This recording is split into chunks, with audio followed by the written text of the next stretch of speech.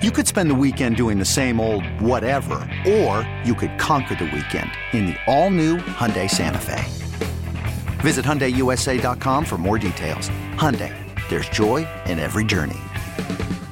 Worried about letting someone else pick out the perfect avocado for your perfect impress them on the third date guacamole? Well, good thing Instacart shoppers are as picky as you are. They find ripe avocados like it's their guac on the line. They are milk expiration date detectives. They bag eggs like the 12 precious pieces of cargo they are. So let Instacart shoppers overthink your groceries so that you can overthink what you'll wear on that third date.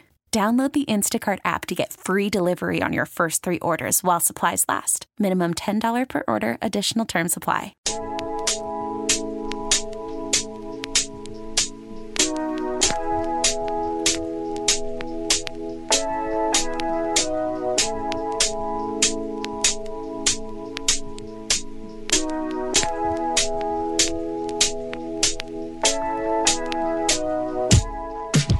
Wendy's Big Show served up hot and fresh here on The Fan. Steve Sparky Pfeiffer, along with former Packer and Badger running back Gary Ellerson, inventor of the Lambeau Leap, Pro Football Hall of Fame finalist Leroy Butler. I'm Steve Sparky Pfeiffer, broadcasting live from the Gene Wagner Plumbing Studios. For all your plumbing needs, check them out at GeneWagnerPlumbing.com. Joining us now on the Great Midwest Bank Hotline, friend of the show, Andrew Brandt, former Packer CFO, and of course now Business of Sports podcast.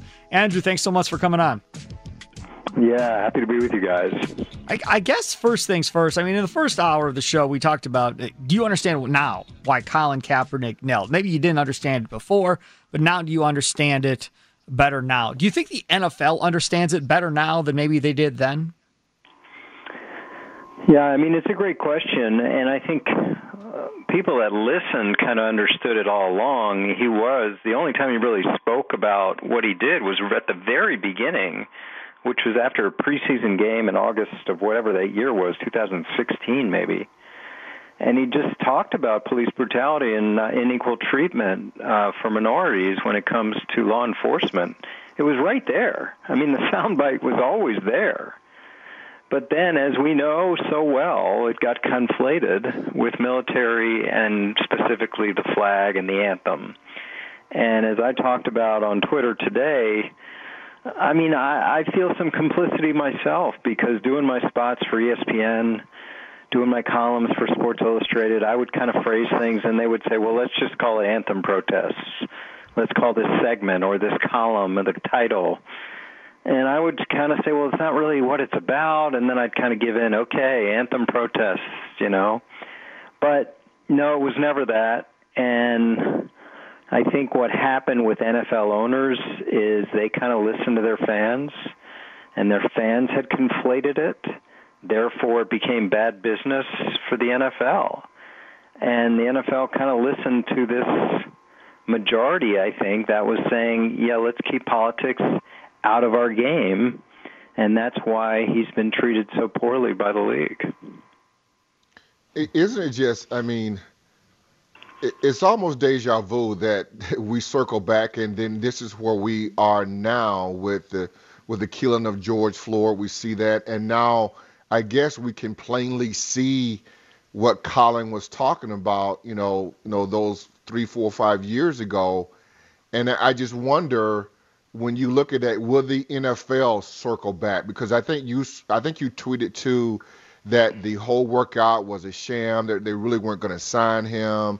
I mean, do they circle back and try to reach out to Colin after this? Well, again, a couple words on that workout, because that was, in my mind, you know, I, like you guys, have been around the NFL a long time, and I had never, ever, ever seen the league set up an individual workout. The league sets up combine workouts, you know, for hundreds of players. It sets up all kinds of, you know, when combine types, the teams have workouts for individual players. And at the Packers, we'd bring a few guys in every Tuesday, or we'd bring guys in the off season, et cetera. This was the league. It was, you know, it was so unique. And, of course, it got muddled, and then, you know, the argument over the waiver and the argument over the camera crew, and then it went to a high school field, and only 8, I believe, or 7 of the 20-something teams that showed up to see him in the Atlanta Falcons facility could be bothered to go over to some high school field, which is even closer to the airport. It's just a mess, which tells me there was a lot of cover your you-know-what in that workout where they could say, hey, if you 32 teams don't sign this guy, it's not on us anymore. We did this. We set this up. We gave him a unique opportunity. So I just thought, what the heck is this? And, of course, it didn't work. And I think it set Colin Kaepernick back. No fault of his own, maybe a little fault of his own, for making them do it on his terms rather than theirs.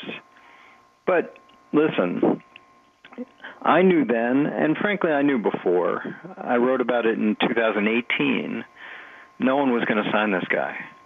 And I think a simple fact is that you want a backup quarterback who's just anonymous and quiet. You don't want attention on that position, especially that kind of attention. Yeah, it's to me, one thing I'm glad about, Andrew. This is what I'm glad about.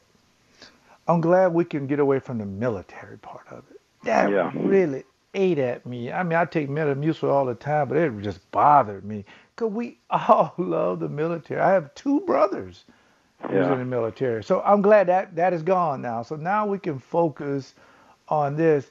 What about all these programs that we saw they were supposed to be putting money into these communities and doing all these things? Because Gary's godson and a good friend of mine, we say nephew, but he's really Gary's godson, Kenny Stills and some of these guys, they separated, Andrew. They separated because they didn't agree on some of this stuff.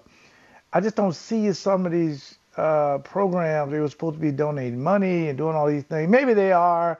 I just haven't seen it, and maybe that's the reason why it's been a bigger deal now with the NFL getting involved, releasing a statement. Did you read their statement, by the way, Andrew? Yeah, let me tell just me say what you thought about the coalition, statement, Leroy. And I know Kenny Stills, and he's reached out to me on Twitter direct message a couple times about all this stuff. He is part of a coalition, or not part of the coalition that was led by Anquan Boldin and Malcolm Jenkins and others. Yes. That Kenny Stills and Colin Kaepernick and Eric Reed and Russell Okung and that group said, we're not part of that. And they looked at that as a real co-opting with the NFL and sort of jumping in so the NFL could feel good about these causes. First of all, let's not make light of that, what Malcolm Jenkins and them are doing, because, they've had meetings with DAs. I know Malcolm and Chris Long went to the Pennsylvania State Capitol to talk about incarceration reform. They've done some good things. But there is a feeling among some players, as you mentioned, like Kenny, that they just are doing whatever the owners, sort of light stuff rather than hard stuff like we're dealing with right now. And I think the statement was, again, one of those mealy-mouthed statements. And I don't put the NFL solo in that category, Leroy. I just see so many of these statements like, we support inclusion. I'm like, come on. I mean, that's just right. Everyone doesn't like violence. Everyone doesn't like racism. I mean, looting. No one likes that stuff, man. I just can't read some of these statements because I think a lot of them are written by PR people, not by themselves. And B, it's kind of like the thoughts and prayers when something happens. Like, that doesn't mean anything anymore. Talking with Andrew Brandt here on the Wendy's Big Show.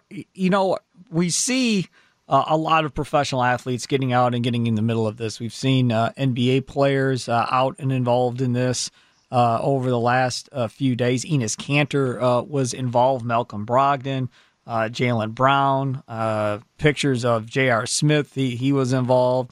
LeBron James was on a bike riding through L.A. or for whatever the reason, pictures of that. How big of a role do you think these pro athletes can play in trying to help with all of this? Yeah, it's a great question. And this is where I think football players are at a loss compared to basketball and baseball. simply because of the guaranteed contract thing, and the fact there are a lot less players. LeBron James and people like that, they can do whatever they want. The team's not going to they're not going to have any job security issues. Exactly. I frankly have had players reach out to me because I'm kind of an independent voice and say, I'd like to do something here, not just this week, but in the past. But I'm so replaceable, and teams can just, find another linebacker, find another fifth linebacker or fourth safety or sixth receiver. Like, I can't do that. Like, I just can't. And I'm like, you got to be true to yourself, but I understand your business concerns. I mean, these are the kind of things that athletes think about all the time. And, yeah, it's great that LeBron and others can be as bold as they can, but, of course, they're not worried, and they shouldn't be worried. But I find this a really interesting time with sports where you mentioned Kaepernick. A lot of athletes see what happened to him, and they're scared to speak out. What's your thoughts on, I guess it's not the Rooney Rule anymore, but the new rule they're putting in place to try and hire more African-American coaches or maybe get more African-Americans in the front office? I just tell you this, I'm torn about it. I mean, I don't want to be, as an African-American, I don't want to be given a job to try to meet a quota, and then I go into the meeting room, Andrew, and I have no say-so. I'm just sitting there. I mean, I got nothing. But then on the other hand, I feel like, though, it's an opportunity, maybe I can make them like me. I mean, I'm just so torn with it. We need opportunities as African Americans, but I don't want to be that token black guy. Yeah. I mean, listen, I was on a panel at the Super Bowl with Tony Dungy. We really got deep in this because I think, all the ideas are good. The problem with the Rooney Rule and these things is you just take a snapshot, right? So the snapshot in March of 2020, you only have 3 head coaches and 2 general managers of color, and you say that stinks. But what's really going on behind it? Like, what are the assistant coaches? What are the position coaches? What are the quality control coaches? What are the scouts? What are the salary cap people like I did? What are the executives? What are the finance, the PR people? And so I think the new rules are going towards more inclusion of all those levels. The thing that got the attention, which I think the NFL just floated out there as a trial balloon, see how people reacted. People reacted negatively, was this incentivized program. You hire minorities in these positions, you get improvement in draft round, and people are like, I don't want people to hire me because I get them a higher draft pick. But the NFL just kind of threw it out there, and I think it was kind of, we'll see. And, of course, it didn't pass. They didn't even take a vote. But the NFL is trying. I just continue to say you got to go grassroots. You can't just focus on the top. Right. And why wouldn't it feel right if I didn't ask you about the draft? I mean, we got to get some football in here, crowbar this thing in here. Now, here's what's getting on my nerves. A lot of media people claim that they felt like the Packers are lying to them because they said that, as far as drafting Jordan Love, he was the best guy on the board. And I tweeted out, listen, to all the people that are bothered by this particular pick, just get over it. It ain't, whether you don't like the fact that for 25 years you said this was the best receiving core, why didn't you choose one? It just seemed like they're mad with the Packers because they were wrong about what they value these receivers, and the Packers didn't take any receivers. Yeah. So maybe they just believe that Jordan Love fit for what they wanted to do. Yeah, I mean, I talked about this a lot that week. It was just, to me, everyone's comparing it. With Aaron, we took the best player on the board. We didn't want to take a quarterback going in. Of course not. But at some point you have to evolve. You have to prepare for the future. In that case, we took Aaron. We had the Lambeau Field party below us, 1,000 people. you could hear the boos roar up from the floor below us. And Brett called Coach Mike Sherman, Brett's agent. Bus called me. Aaron put on a good face. He couldn't have been happy coming to Green Bay, not playing. And then for 3 years, you manage it. I'm managing Brett's side, which is, hey, Andrew, it's not great coming to work every day sitting with your replacement. And then I'm managing Aaron's side, which is saying, is he ever going to play? Is he ever going to play? And it's like you can't win. You're just trying to keep everyone calm. And then now they're going to have to deal with that. But I think the biggest point that comes out of this draft pick, which Aaron is so honest and thoughtful when he addressed it last couple weeks ago, is that we've got an expiration date on Aaron Rodgers and the Packers.